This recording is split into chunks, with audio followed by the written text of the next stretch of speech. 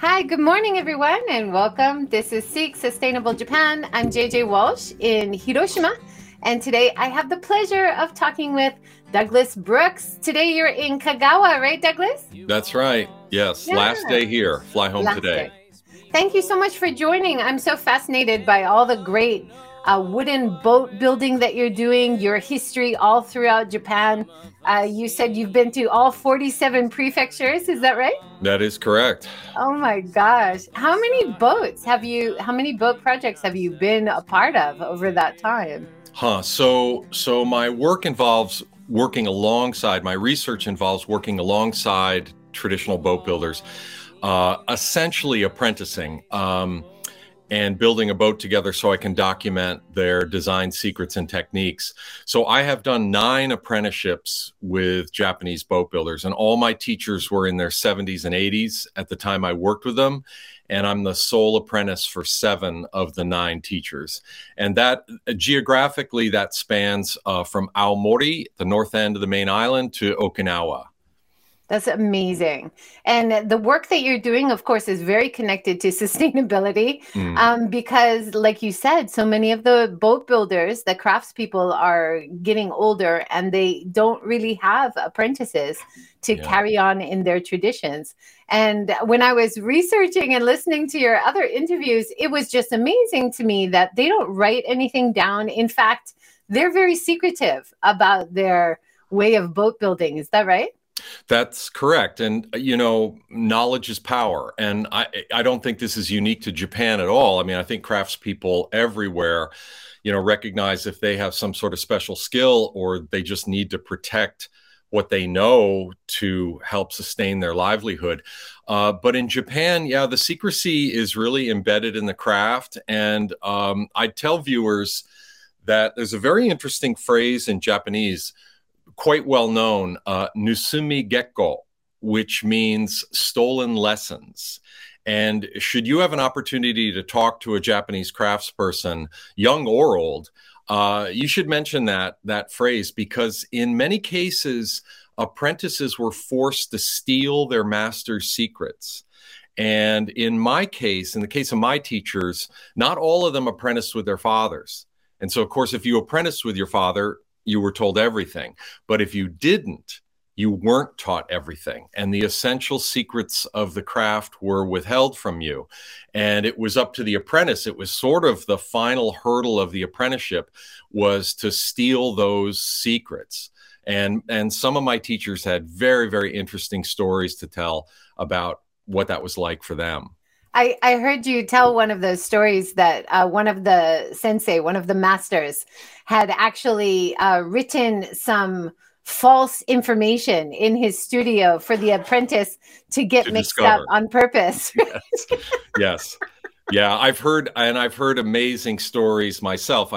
In addition to working with 9 boat builders, I've met and interviewed well over 50 boat builders from throughout Japan. And it's one of my standard questions. And I can remember stories like when their master would lay down the lines of the boat or the dimensions of the boat, he would pull a sheet over him. So all kinds of things like that were done. It was a very interesting relationship ultimately between the master and the apprentice.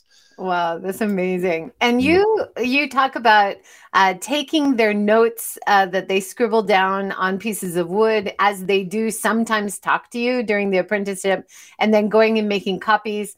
You've written a book detailing the size and dimensions, which wasn't really written down before. Right.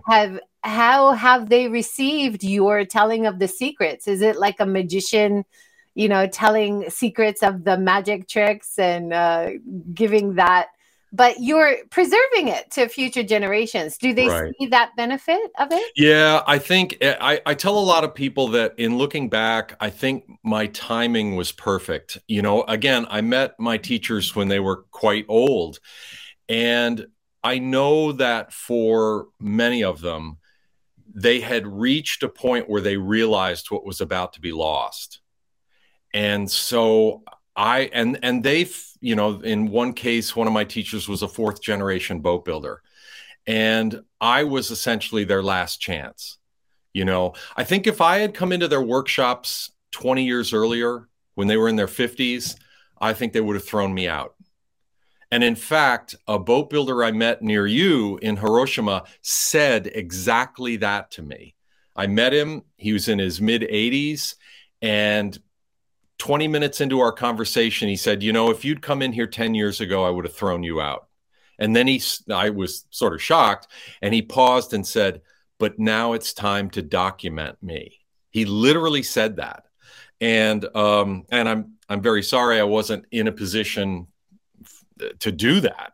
He's a remarkable boat builder. But I think my timing had a lot to do with it. And so, yes, most of my teachers completely recognized what I was trying to do, though they clung very strongly to the notion that apprentice training was the only way to access the craft. Seeing me as a kind of a classic documentarian, while I was working alongside them as a bona fide boat builder, I had my camera and my notebook and my sketchbook and so on. They really discounted that. They really didn't believe that the craft could be recorded in a book. And I don't fault them for that, and I don't presume for a moment that my books could ever replace what you could learn in a 6-year apprenticeship. And that was the traditional apprenticeship. I might just point out that for me, I call myself an apprentice. In Japanese, there was no other word to describe me but deshi. But I was with my teachers for the time it took to build one boat together. And in one case, 2 boats together. And so that ranged from just a few weeks to 7 months. So, but traditionally, the apprenticeship was 6 years in boat building. Wow. Now, I really appreciate Asby Brown introducing us. And he, of course, very similar strains, I think, he did an apprenticeship with a temple building carpenter master and wrote a book about it. Right. What a great book about it. How did you guys cross paths? That's a good question. I read his book, The Genius of Japanese Carpentry, many, many, many years ago. And I'm going to guess I reached out to him. I'm pretty good about that. I'm pretty good about sending cold emails. But Asby is a wonderful, wonderful guy and an incredibly talented. He should not be typecast as simply architect and student of Japanese temple carpentry. He's just amazing. The social work he does and the artistic work he does, it's really quite incredible. So, yeah, but he's remained a real supporter of my work and just a good friend. Yeah, awesome. And I was just in Fukushima with him, and you did one of your projects in Fukushima. Let's just stand back a little bit and look at this map of all the areas of Japan that you've done projects. Yeah. Can you just tell us a little bit about that? So on that map, that shows the location of my apprenticeships and also major projects. So in addition to building boats with masters, I've done several boat building projects as exhibitions at Japanese museums and arts festivals. And so those are also shown on the map. I built a boat in Iwate, not Fukushima, but in Iwate. And that had special significance because it was after the tsunami. And I worked with really the last boat builder active on that coastline that was destroyed by the tsunami. And we built the most common wooden boat of that region, which I felt, spoke to the cultural loss, the loss of material culture as a result of that disaster. And you mentioned about the Seto Inland Sea area. Yes. Which you're in Kagawa right now. Right. I'm here right now. Yeah. And you said there's special significance about this area. Is that right? Well, there's a great deal of interest for me. The only boat I've built in this region is at the Setouchi Arts Festival in 2014. Yeah, I think it was 2014 in Takamatsu City. I built a replica of a small fishing boat from the island of Naoshima. If anyone knows the inland sea, Naoshima is quite famous for the art installations and art museums that are on the island. And I had originally interviewed the last boat builder on Naoshima, and I tried to set this up in the festival as another apprenticeship where I would work under him. But at the last, with just a few months to go, he became ill. He couldn't work. And so I brought some apprentices in to help me, and we built that boat. So that's my only direct boat building experience here in the Inland Sea. But I've had the opportunity to travel around this area, and, it's a myriad of islands. It's an absolutely beautiful part of Japan. The islands are amazing. Each one has a different culture and character. But there are still a few boat builders working in this region. And I've met some of them. I'd love to chase down all of them. But that's always for me. It's always a battle to find research funding. And but I hope to do that. In fact, last weekend I took a break from this project, and my assistant Justin and I spent the weekend on Shodo Island, Shodoshima, which is right off the coast here. And lo and behold, we found a pair of breathtakingly beautiful traditional wooden boats. And when I get back here in the fall to finish my contract, I'm looking forward to getting over there and at least measuring those boats, and maybe finding someone who knows more about what they are, how they were used, their history, and so on. So my work is kind of transitioning because the boat builders are disappearing. They are passing away at this point. And, in some ways, I'm pivoting and very interested in simply finding old boats and measuring them, and doing whatever I can to preserve the craft. Yeah, I was going to ask that. If after all of these apprenticeships that you have a sense of how things are done, you talk about the measurement system, the shaku, and how that wasn't such a big transition for you, going from the American measurement system, that it made sense to you somehow. Is that right? Yeah. So traditional craftspeople in Japan work using shaku. They don't use the metric system. And shaku is a decimal-based system. And for an American, and I guess an American only, shaku is actually a really easy system to get used to, because one shaku is 11 and 15/16 inches. So just slightly under a foot. Though it's divided into 10 units and not 12 inches. But yeah, I'm very, very comfortable using shaku, and probably like most Americans, I have a hard time what's 2.5 meters, and thinking about those distances. But shaku is an easy thing for me to visualize. Wow. Yeah, I feel like I'm stuck between two worlds. I don't understand either, but I hear them, I understand them. I don't know what they mean. But as a builder, very important to have precise measurements. Just connecting back to Naoshima, wouldn't it be fabulous to have your students have a project, take over one of the Akiya abandoned houses, which they do a lot on the smaller islands, as a part of the art festa, the Trienal, and have a boat at the end of the art fest or something. I'm sure there's connections between the art and craft world and that festival or other festivals. That would be really exciting to see a project. That would be great. I'll mention your name the next time I apply. Yay, let's do it. I know a few people around the area who also work or promote the Trienal. So let's my host on Shodoshima is an artist who's been featured in several of the festivals. Maybe Yayoi Kusuma could design our boat with her famous polka dots or something. Right. Now, one of the really interesting projects, which I love miso. So I have visited a lot of these traditional shops, and they all lament how they do not have craftspeople who make these wooden barrels anymore. That's right. And you had the experience of going to an area where they make the barrels not for miso specifically, but as a boat and for tourism. That was amazing. Where's this? If you can put that the previous photo, if you can go back one more. Yes. So that's taken on Sado Island, which is part of Niigata Prefecture in the Sea of Japan. And those are taraibune, or literally tub boats. And this is actually my first apprenticeship was with the last professional builder of these boats.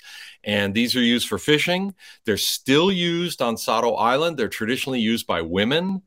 They're very, very interesting cultural story and craft story. But it turns out that, ironically, as I say, I went to Japan to become a boat builder, and I became a barrel maker. So my first apprenticeship was essentially in traditional cooperage. That's my teacher. It's also the subject of my first book. And what was interesting, in 2003, the Kodo Cultural Foundation, people may know Kodo, the famous taiko drumming group on Sado Island. They published my book on how to build tugboats. And that actually, I became quite well known among Japan's barrel makers for that, because no one had ever written how to build Japanese barrels.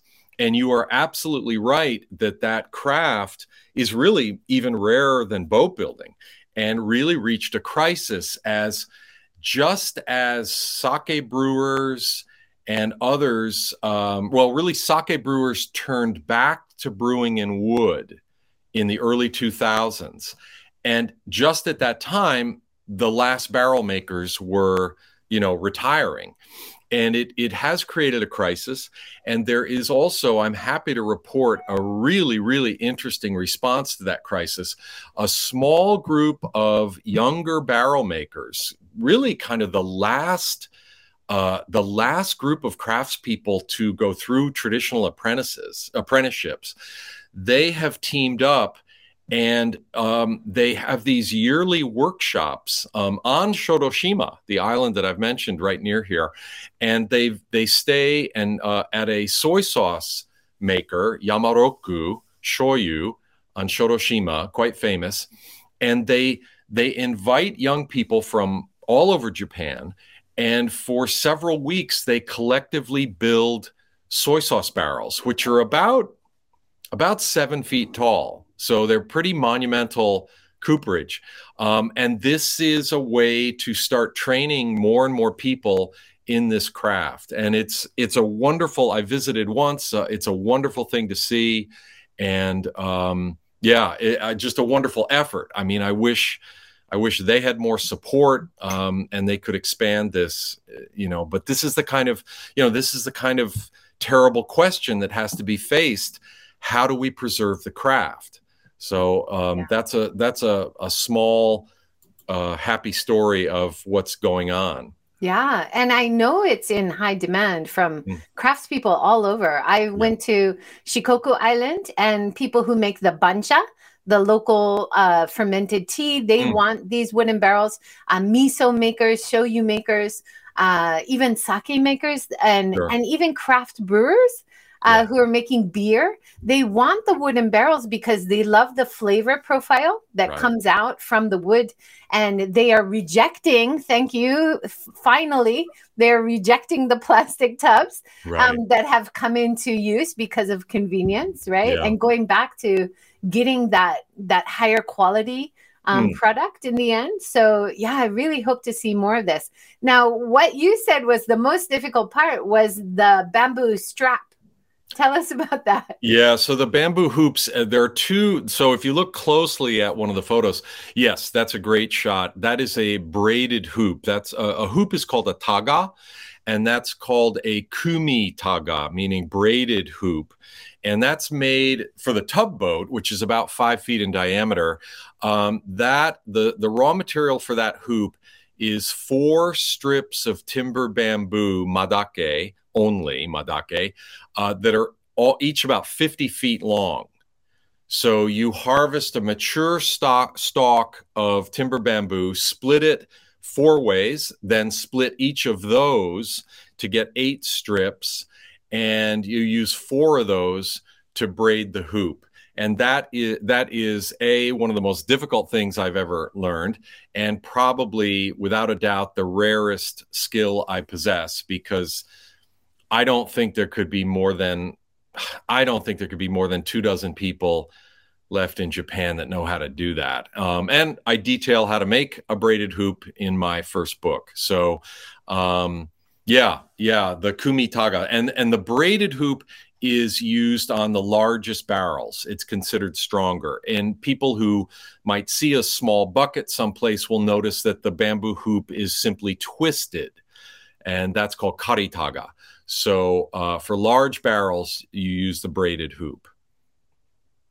So when we look at these barrels, are these the braided ones? Yeah, those are the tubboats, and those use the braided hoops. Yes. Yeah, absolutely. Beautiful photos. Just such a clear water here. You can just see, it's like Hawaii. You can just see right through to the bottom. How gorgeous. Right. And right. And when you look at the next photo of the man fishing, you see he's looking through a sight box, wooden box with a glass bottom. And when he sees the catch, which is either shellfish or seaweed, he reaches behind him and takes one of those specialty bamboo spears and reaches down and plucks the catch. And that kind of fishing exists throughout Japan. And of course, it depends on the clear water. And then but that kind of fishing is very common.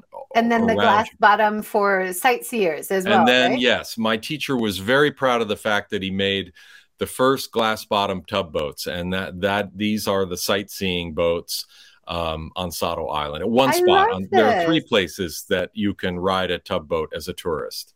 And the traditional costumes that they're wearing, the fact that there aren't any motors so that it doesn't disturb the serenity of the natural area. Right. I love that. Great. Yeah, no, it's a great thing. Asset. It's fun, really fun to do. If you go to Sado Island, you need to seek out one of the 3 tourist companies and go for a ride. Yeah. Oh man, I really want to go.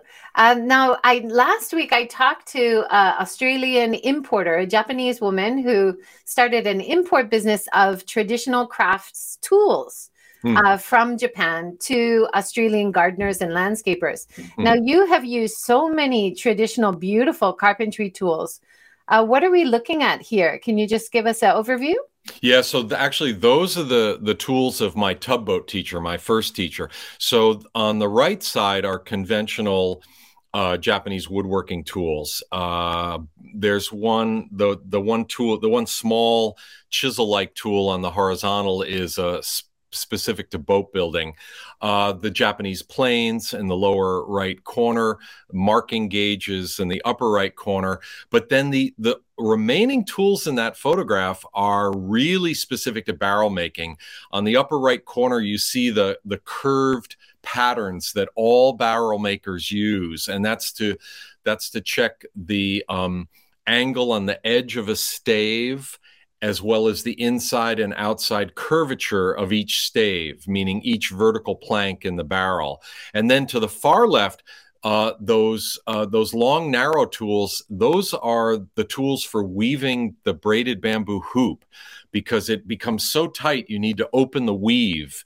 And I believe that photo of my teacher braiding, you can see that in his hand. And then, he inserts that into the braid, and he can open the braid in order to tuck the bamboo material and keep braiding around the hoop.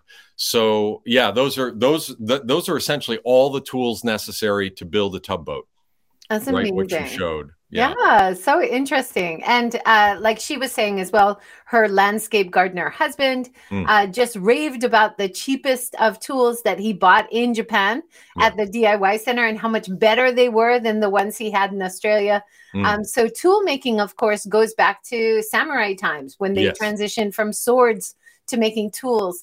A lot of the tools you make for boat building are made from wood as well as metal. Is that right? Well, I use a lot of patterns that I make from wood, but the principal tools in boat building, there are really 2 specialty tools in boat building that would not be seen in temple carpentry or other carpentry. There's a special type of handsaw that's used by boat builders only, and those have become difficult to source, but are still available. And there are some, you can rework a conventional handsaw to do the same work. And the other is a specialty chisel used to pilot the nail holes, because boat builders use a special handmade nail in building boats. And this is interesting, talking about revival and response to the loss of craft. 10 years ago, I only knew of one blacksmith who was making Japanese boat nails. And just on this trip, I heard about yet another blacksmith who is prepared to make boat nails for people. And now, I mean, at this point, that's bounced back. I mean, I have a list of about half a dozen blacksmiths who will make Japanese boat nails. And so, that's part of that crisis in the craft. You not only lose the direct practitioners of the craft, but you lose the craftspeople who make the tools that support the craft, or you lose the suppliers of the materials to support the craft. So in the terms of the blacksmithing, that's a happy ending, that there are now more blacksmiths for me to turn to for boat nails. The tool world, I think, is pretty healthy, and it's really fueled by overseas customers. So your interview with an Australian is particularly prescient. It is people around the world have discovered the high quality of Japanese tools, and if you talk to a Japanese blacksmith, they will tell you that their work and their livelihood is absolutely dependent on their export market. Wow. So it has really brought tool makers back. Yeah, that is really interesting. It is. I mean, it shows also for boat making, I think it shows the power of the import market, including tourism, and how the interest of the inbound market for tourism, as well as the export market of products, can really aid in preserving these traditions and culture, right? Well, yes. And in fact, in Japan, so the boats I'm building right now, 6 30-foot, 32-foot boats. I'm building these for a whitewater tourism company in Kumamoto, in Kyushu, on Kyushu Island. And it is a downriver boat trip on the Kuma River, in Kumamoto. And if a revival in wooden boat building were to be sustained in this country, I am absolutely convinced it would be in supplying boats for the tourist industry, because I think I'm right in saying this. I think there are more traditional wooden boats used in tourism in Japan, perhaps, than in any other country in the world. And what's scary to me right now is that so many of these tourist companies, the boat builder they depended on has passed away or has retired. And the danger is that they will switch to plastic boats, because they can't find a source. And I'm currently building 6 new boats for one tourist company. In 2019, when I was here on an apprentice research project right before COVID, I had 4 different tourist companies contact me to ask me about building them boats. And this project is the result of one of those 4 meetings. So that both frightens me that people might give up and turn to plastic fiberglass boats, but it also excites me, obviously, because there could be potential, more boat building projects. But really, the tourist industry will be the first source for traditional wooden boats, and it's a big market here. It could sustain many craftspeople, for sure. Yeah. Yeah. Wonderful. Well, so many of the boats that I see, like you did with projects like this one in Kobe, yes, building this boat, there is a beautiful garden in Hiroshima called Shukeien Zen Gardens. And the gardeners use traditional wooden boats to trim the beautiful pine trees, like giant bonsai, from their boats in the middle pond. And it's just wonderful to see. Of course, because it's a traditional wooden boat, it's such a beautiful garden. They're not disturbing the serenity of everyone who comes because it's so quiet and beautiful. And it's just, I'm sure in terms of tourism. We've got a lot of demand. Yeah. Let's talk a little bit about your apprentice style, how you learned just by observation without talking, and you're passing on that same style of boat building to your students, right? Right. So one of the, well, the first and biggest, excuse me, the first and biggest shock to me in apprenticing with Japanese craftsmen was when this man, when the first day of our apprenticeship to build a tugboat together, he told me that there would be absolutely no speaking in the workshop. And he was true to that. He did not utter a word to me except, a very, very curt command, clean, work, fetch, sharpen, and so on. And that was true throughout all my apprenticeships. My teachers there was no speaking while we were working. And of course, that's a shock to a foreigner where we're so used to an educational style where there's this constant give and take, verbal give and take between the teacher and the student, and direct instruction, do it this way, and this is how you do it, and so on. In Japan and within the Japanese apprentice model of learning, the apprentice is expected to learn through observation only. And it is a difficult thing initially to wrap your head around. But over the years, I've come to really embrace, I think, the power of that style of learning. And I feel like I've personally experienced the power of that kind of learning. And so many years later, I've developed both a college university class on apprentice learning, in which a group of students builds a traditional Japanese riverboat, and also a workshop, a one-week workshop for craft schools and boat building schools and maritime museums and so on, where a group of students builds a boat together. We build a boat together. And I have tried to incorporate as much as I can this idea of the silent workshop. There are obviously rules I need to break around that. I can't have the strictly silent workshop that I experienced, but I try to get as close to that as I can. And it's very interesting to see my students' responses to that. I think there is initially, like for me, there's initially trepidation. How can we do this? But by the end, universally, I see my students embrace it. And the comment that I get most is, I thought I knew what it meant to focus, and I had no idea what focusing meant.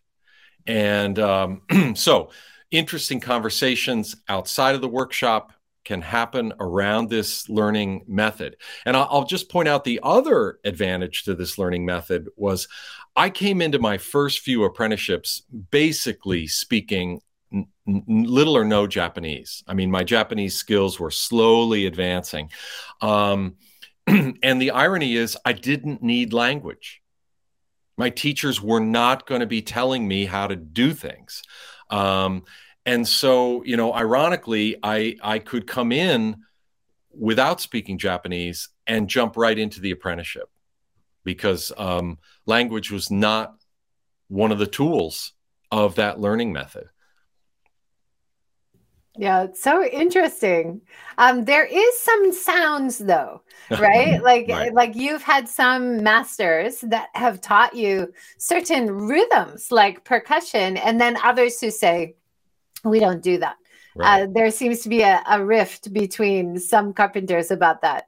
Is that right? Yeah, among some boat builders, yes, there's a there's a well-known technique. It's got a charming name. It's called Uguisu no Taniwatari, and Uguisu is the bush warbler, and that fully translates as the bush warbler flies back and forth across the valley, and so you're hearing their song kind of coming and going in a very quick rhythm. And so some boat builders, as they drive a nail, actually use their hammer and nail set to play a rhythm, and they give various reasons for why they do that. And then boat builders who do not practice this technique sort of describe it as, it's just something silly and not worth doing. I was fortunate that I think three of my boat builders would play a rhythm while nailing. And interestingly, they would insist I do so as well. But interestingly, all three of them said the same thing, and that was I was not to copy their rhythm. I had to develop my own rhythm. And this points to another interesting element of the apprentice system, where the apprentice is absolutely subservient to the master, and yet there's an expectation that the apprentice will go beyond the master. That's a longer story, but yeah, it was interesting to be admonished and say, no, you can't play my rhythm. Come up with your own rhythm, which is so interesting. signature. Like when you compare it to taiko, like people who learn and join taiko groups, they absolutely have to follow the master and do the same rhythm, but they were insisting that you create your own rhythm. I love that. Yeah. Was it hard? It's a very endearing technique. It's quite frankly, none of my teachers would agree with this, but I honestly think they did it because it was fun, and it created some enjoyment in the workshop. In fact, one of my teacher's wives told me that when husband was nailing a boat, the neighbors would come to gather and listen.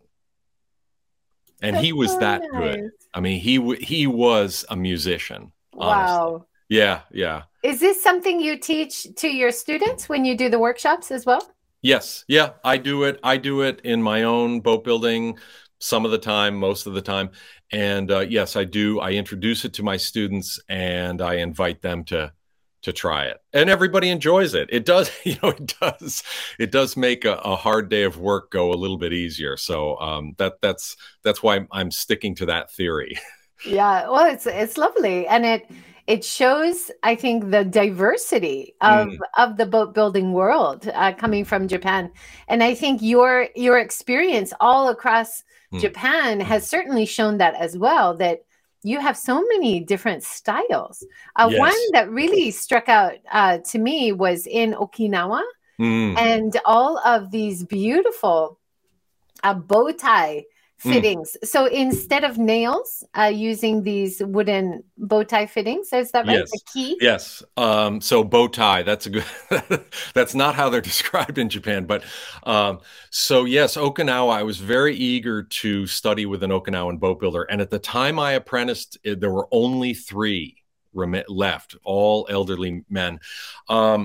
And now Okinawa is a wonderful place because it's really the only place that's seen a real revival in wooden boat building. And it's because young people discovered the traditional fishing boat called a sabani and started racing them. So they turned a fishing boat into a pleasure boat. And now I'm happy to say that there are a number of new young craftspeople, including Japan's first woman professional boat builder. And she's actually leading the way. She was apprenticing at the same time I was apprenticing. So 2 of the elderly masters were teaching 2 apprentices in about 2009. So anyway, in Okinawa, the boats are fastened without any metal nails or screws whatsoever. They're held together entirely with these hardwood dovetail keys. And if you have any knowledge of furniture making, you may have seen hardwood dovetail keys used in furniture work, but in Japan, it was used in boat building. Not just most extensively in Okinawa, but I have discovered this kind of fastening used among river boat builders along the Sea of Japan. So it was used in a smattering of places along the Sea of Japan, but most extensively in Okinawa. And they're beautiful to see. It's and they're called I see it in ties. Carpentry, like tables, and I see it in tables and chairs and carpentry, even in houses. But I've never seen it in boats before. But it makes a lot of sense. Yeah. Oh no, it's a great fastening, and the Okinawan word is hundu, and nobody's quite traced the the etymology of that word, hundu. But elsewhere in Japan, they're called chigiri, which is a corruption of a verb to put something together, and they're called sudzumi. And the sudzumi is a little two-headed drum, which so the fastening sort of resembles the tiny two-headed drum. But in the West, we call them butterfly keys. Bow tie, you've invented a new charming name. Anyway, so dovetail keys is probably the most common English phrase for those. So the drum, I wonder if that's the drum that you twist and it hits with yes, back and forth like a swinging paddle kind of thing. Yes, I think we're talking about the same drum. Oh, yes. Nice. Yeah, it has that shape, doesn't it? It has that shape. Yep. That's wonderful. Right. Now, when you finish a boat, you have a little ceremony before you launch it. Can you tell us about this? It's interesting. Yeah, so all ceremonies around boat building are Shinto-based. So Japan, there are really two religions here, Buddhism and Shintoism, which coexist. And but everything related to boat building is Shinto based. And so this is a launching. I'm on the right with an apprentice I brought from the United States. And our teacher, actually, there was no priest involved. And most boat launching ceremonies, small fishing boats in little fishing village communities, actually the boat builder can conduct the ceremony. You don't have to have a priest. And so the motifs on the boat is essentially the setting up of a Shinto altar. There are some standard parts of that ceremony that run throughout Japan, but largely the ceremonies, and I find them very interesting, they have a very local flavor. So there are commonalities that you can see wherever you go in Japan. It's really interesting to hear about local traditions that are part of the ceremony. And the only other ceremony in boat building, there is a keel laying ceremony like we have in the West, kind of a ceremony to kick off the boat building project.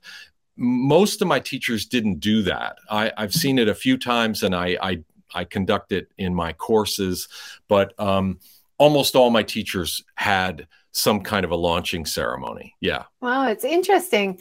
And you mentioned about the salt and the sake. Yeah. That of course are used in many Shinto ceremonies as a purification. Any big ceremony starts with sake, salt, and usually an evergreen, like a camellia leaf or something. Right. That's what you're doing is just so important. I think passing on the culture and the legacy and the know-how to future generations, not just in Japan, but around the world, and keeping these traditions alive. I think it's really exciting. One of the examples you gave of, I think, outside Tokyo area, how this picture is from the 1960s and so many wooden boats. And then within a short time span, pretty much all disappeared and the whole area changed because of pollution and losing that whole boat building culture in that area is so sad. Right. Yeah. Yes. And that was Urayasu, which is the city in Chiba Prefecture, just over the eastern border of Tokyo. And I invite anyone who's in the Tokyo area, the Urayasu Kyodo Hakabutsukan, the folk culture museum in Urayasu, is an excellent museum. And it's, that was such a maritime culture. That photograph, when that photograph was taken, there were 1,700 registered fishing boats in that community, all made of wood. And that picture was taken in 1964. That's 10 kilometers from downtown Tokyo. And that picture was taken within my lifetime. I mean, when I first saw that photo, I thought, what is that, from the 1890s? It's amazing. And yes, pollution destroyed the fishing grounds, and that whole culture disappeared almost overnight. And my teacher in Urayasu, in the museum, which created a museum boat shop, he was one of the last boat builders from that community. But that's an excellent museum preserving that maritime culture. Yeah. I'd love to visit.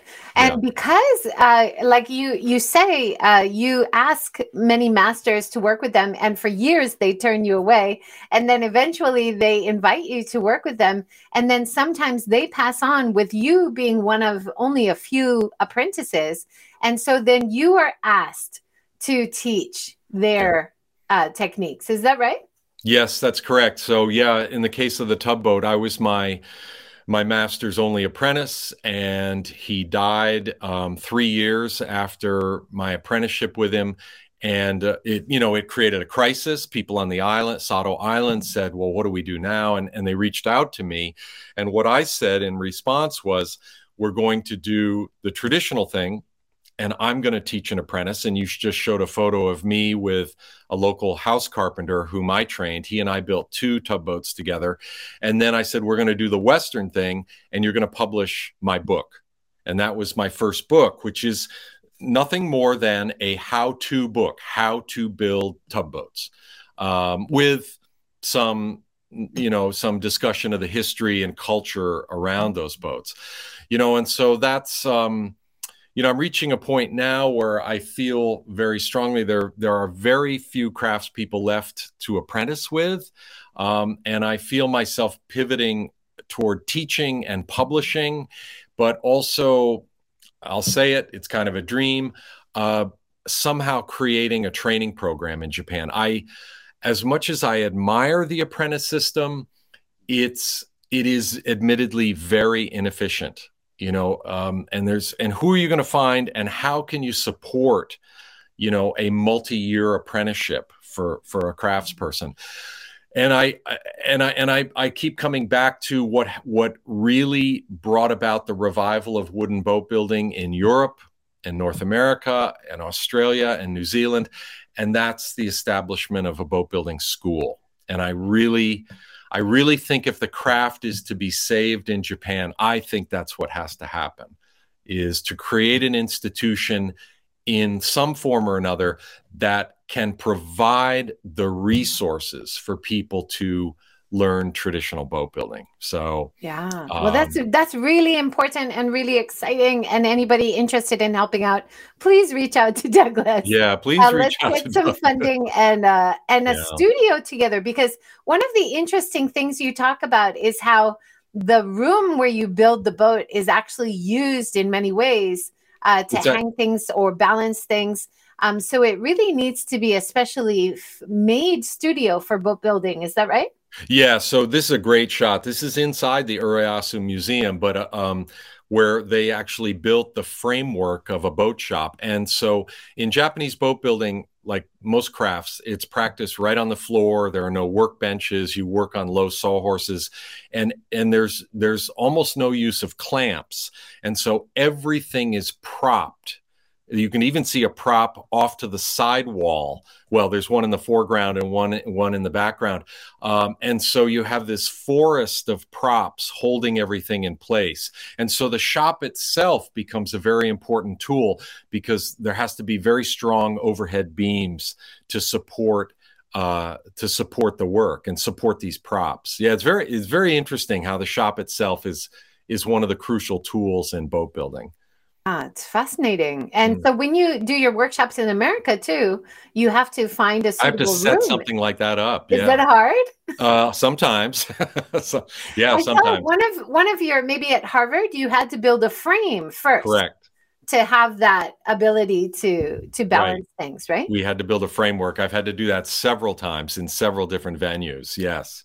Because Yeah. I was watching the time lapse going, what are they doing? It looks like a giant picture frame. That's exactly what we it had was. 2 of those picture frames, correct, and that's what we propped against. Yeah. Wow. Yeah. Now the whole concept of waterproofing without caulking is really interesting. Can you explain that a little bit? Yeah, so every watertight seam in a traditional Japanese boat is created with the special boat building saws that I mentioned before. And here's my teacher in Tokyo, where the 2 planks that you're going to nail together are held on the floor with the props. And my teacher is carefully sawing down the seam. So he's sawing between the 2 planks. And this process is repeated over and over and over again. And after each pass with the boat building saw, the planks are tapped together a little bit more, and then it's repeated again. And if you think about it, that essentially resolves the fit, that creates a perfect fit. And it's true in Japanese boat building, there's little or no caulking used, and boats are expected to be watertight upon launch. So this is a big difference between Western boat building and Japanese boat building, and is a crucial technique to learn. Was it really difficult to learn? It is very difficult. It's very difficult, and it's doable. My students do it, but yes, it's very difficult. Though my students' boats always leak, and I have no problem with that because everybody needs a dose of humility. So that's a nice feature at the end of the class. Now, which was more difficult, making this waterproof with the cutting technique, it, or the bamboo strap for the tugboat? Oh boy! Well, you're kind of apples and oranges. I don't think I'll give a direct answer. I mean, but what I think is true of all of it is the pressure put on the apprentice to master these techniques, and really not giving any way out. And what I like to tell my students in outside of Japan and also within Japan is this apprentice mode of learning. The teacher refuses to teach, but the apprentice is required to learn. And right there, I think, encapsulates the ways in which this apprentice style of training kind of turns so many notions we have about learning on its head. We in the West, we would think, well, I can always turn to the teacher to save me. And in Japan, there's no salvation. The teacher will not save you. And I remember the first hoop I was asked to braid, I was struggling with it. My teacher started the hoop and gave it to me and walked away, literally walked away. And he was braiding that hoop. And he saw me struggling. And I saw him shake his head in frustration. And he got up from where he was working, came over to me, picked up my hoop, saw where I'd made a mistake in the braid, unbraided my hoop back to a point before the mistake, dropped it in my lap and walked away. Not a word. And, I hope everybody can appreciate the pressure was on me to get this right. And that it's a powerful motivation, and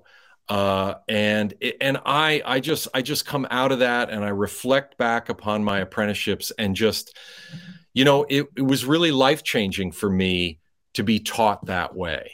And it's what I try to introduce my students to in my classes and workshops. Yeah. It's a powerful teaching tool, and maybe a way to get that fire going. But also there must be some apprentices that just give up. It's just overwhelming, right? Right. Well, yes, certainly. Yes, that's true. And yet, there's simply a belief in the craft that, this is another truism of that craft. And we don't think about this in the West. There's a moral component. The apprentice, it's really a values-based education where the first step is that the apprentice has to develop the values: obedience, perseverance, powers of observation, concentration, humility. All those things have to be present or they won't succeed. And so when you talk to a craftsperson and they say, like many craftspeople will tell you, the first 2 years of my apprenticeship, all I did was sweep. All I did was fetch. All I did was, bring my master lunch. That's not wasted time, because that apprentice throughout what we consider drudgery, the apprentice is expected to be watching and learning every single moment. And so when they're called upon to do the work, they're expected to do it and do it perfectly. And so, so it's a very interesting process in terms of the expectations on the apprentice when they walk into the workshop. And that's not something I was ever used to in all of my education in the West. Yeah. I'm sure a lot of Americans or people around the world can get a taste of this just from Karate Kid, right? The wax on, wax off, and doing all the chores and not understanding what he's doing, and then it coming and him understanding it later, right? Is that the same kind of process you go through? Right. And, when I work in the West and teach in the West, it's alluding to martial arts training, and sports is a way in which I get students to realize, this isn't that foreign to any of you. You have had moments in your life where you've tasted this kind of learning. And I've never seen any of the Karate Kid movies, but absolutely martial arts and sports and other things in life. People who grew up on a farm and learned something about, just sort of learned in that slow, methodical way, learned a particular thing, or learned how to knit with their grandmother, or so on. There are those kinds of learning in our lives, and people then remember that. But in Japanese crafts, and really apprenticeship, I think around the world, this is standard. This is the standard way of learning. So, yeah. Well, we have just a few more minutes. You mentioned about your dream of opening a school of boat building, Japanese wooden boat building. That would be amazing to see happen in Japan or anywhere around the world. What else is coming up for you this year? I'll be back in Japan next fall to build the final 2 boats in this contract. And if we're wrapping up, if I don't know if you can share with people my social media addresses. I've been posting quite a lot on Instagram about this particular project, so look at my last few Instagram posts to see what I'm doing here. I'm actually 3 days after I get home, I go to Nova Scotia with 2 other boat builders, and we're documenting the work of the last dory builder in Shelburne, Nova Scotia. He's a 5th generation boat builder, and he works without plans, all from memory. It's very, very reminiscent of what I've done here. And actually, I was invited into this project because of my experience documenting boat builders here. So I'm going to Nova Scotia, finally get home. I have a boat to finish in my workshop. I have a manuscript to write on one of my apprenticeships here in Japan. I'm working with my publisher on a new book. It'll be my 6th book on traditional Japanese boat building. What else? I don't know. My head's spinning. Sorry. I've got a workshop. No, it's so exciting. I'm teaching a Japanese boat building workshop at the Chesapeake Bay Maritime Museum in St. Michael's, Maryland in the fall. So go to their website and check that out if you're interested. And I'll put your link tree and all your links below. So hopefully we can keep up with all these exciting events and activities and workshops that you're doing. And also, anybody, please reach out to me. I can send videos of boat builders doing rhythmic nailing. Anything that you heard this morning that interests you, I'm more than happy to try to answer any questions via email. So don't be afraid to reach out. Thank you so much. And I was interested in ordering your book, but you said it's really prohibitive to mail it to Japan. Is that right? Yeah, the book. Yeah, unfortunately, my book, Japanese Wooden Boat Building, U.S. postal rates overseas, it's $50 to mail the book, and that's the retail price. Is that the retail price? Yeah, that's the retail price. So unfortunately, if you're overseas, you should probably just go to Amazon, my frenemy, as they say. And but within the United States, please purchase from the author. It's the only way to get a signed copy, and that way your book is priceless. Wonderful. And the Tubboats book, is that available? Tubboat book is available from me as well, although essentially the text of that book is within my big book, Japanese Wooden Boat Building, which is about my first 5 apprenticeships in Japan. So if you buy Japanese Wooden Boat Building, you essentially get the text of the Tubboat book in that volume. Yeah. Have you ever thought about buying a house in Japan and being here permanently? Well, I have, and I've been living in this tiny village, which is full of abandoned houses, and yeah, it's pretty mouthwatering. I would seriously, if I found the perfect location and the perfect house, yeah, I probably wouldn't hesitate to buy a house. A 90-year-old fisherman's house sold in this village for $23,000 US, and to somebody in Tokyo, and all the local people are aghast, saying he paid over twice what he should have paid. So, for $10,000, you could buy yourself a pretty magnificent house someplace in Japan if you can find it. And as a carpenter, you would be able to fix it up to your liking presumably, as well. Yeah, I would think so. What a wonderful project! But you've got too much to do till then. Yeah. Thank you for being a bridge between the outside world and these hidden secrets in Japan. I really value all the work that you're doing, and your documentation is really valuable for future generations and the culture and preservation of boat building. So thank you so much. Well, thank you. These are great questions and a great pair of eyeglasses. Wooden. Wooden. Good for you. Thanks so much, Douglas. Thanks everyone for joining, and see you again next time. Take care. Right. Bye.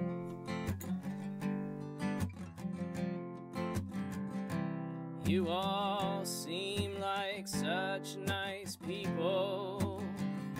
Does anyone know what we're doing here? Some of us seem content carrying on.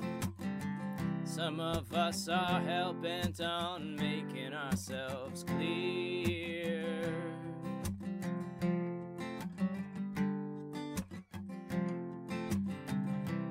You all seem like such nice people. Has anyone seen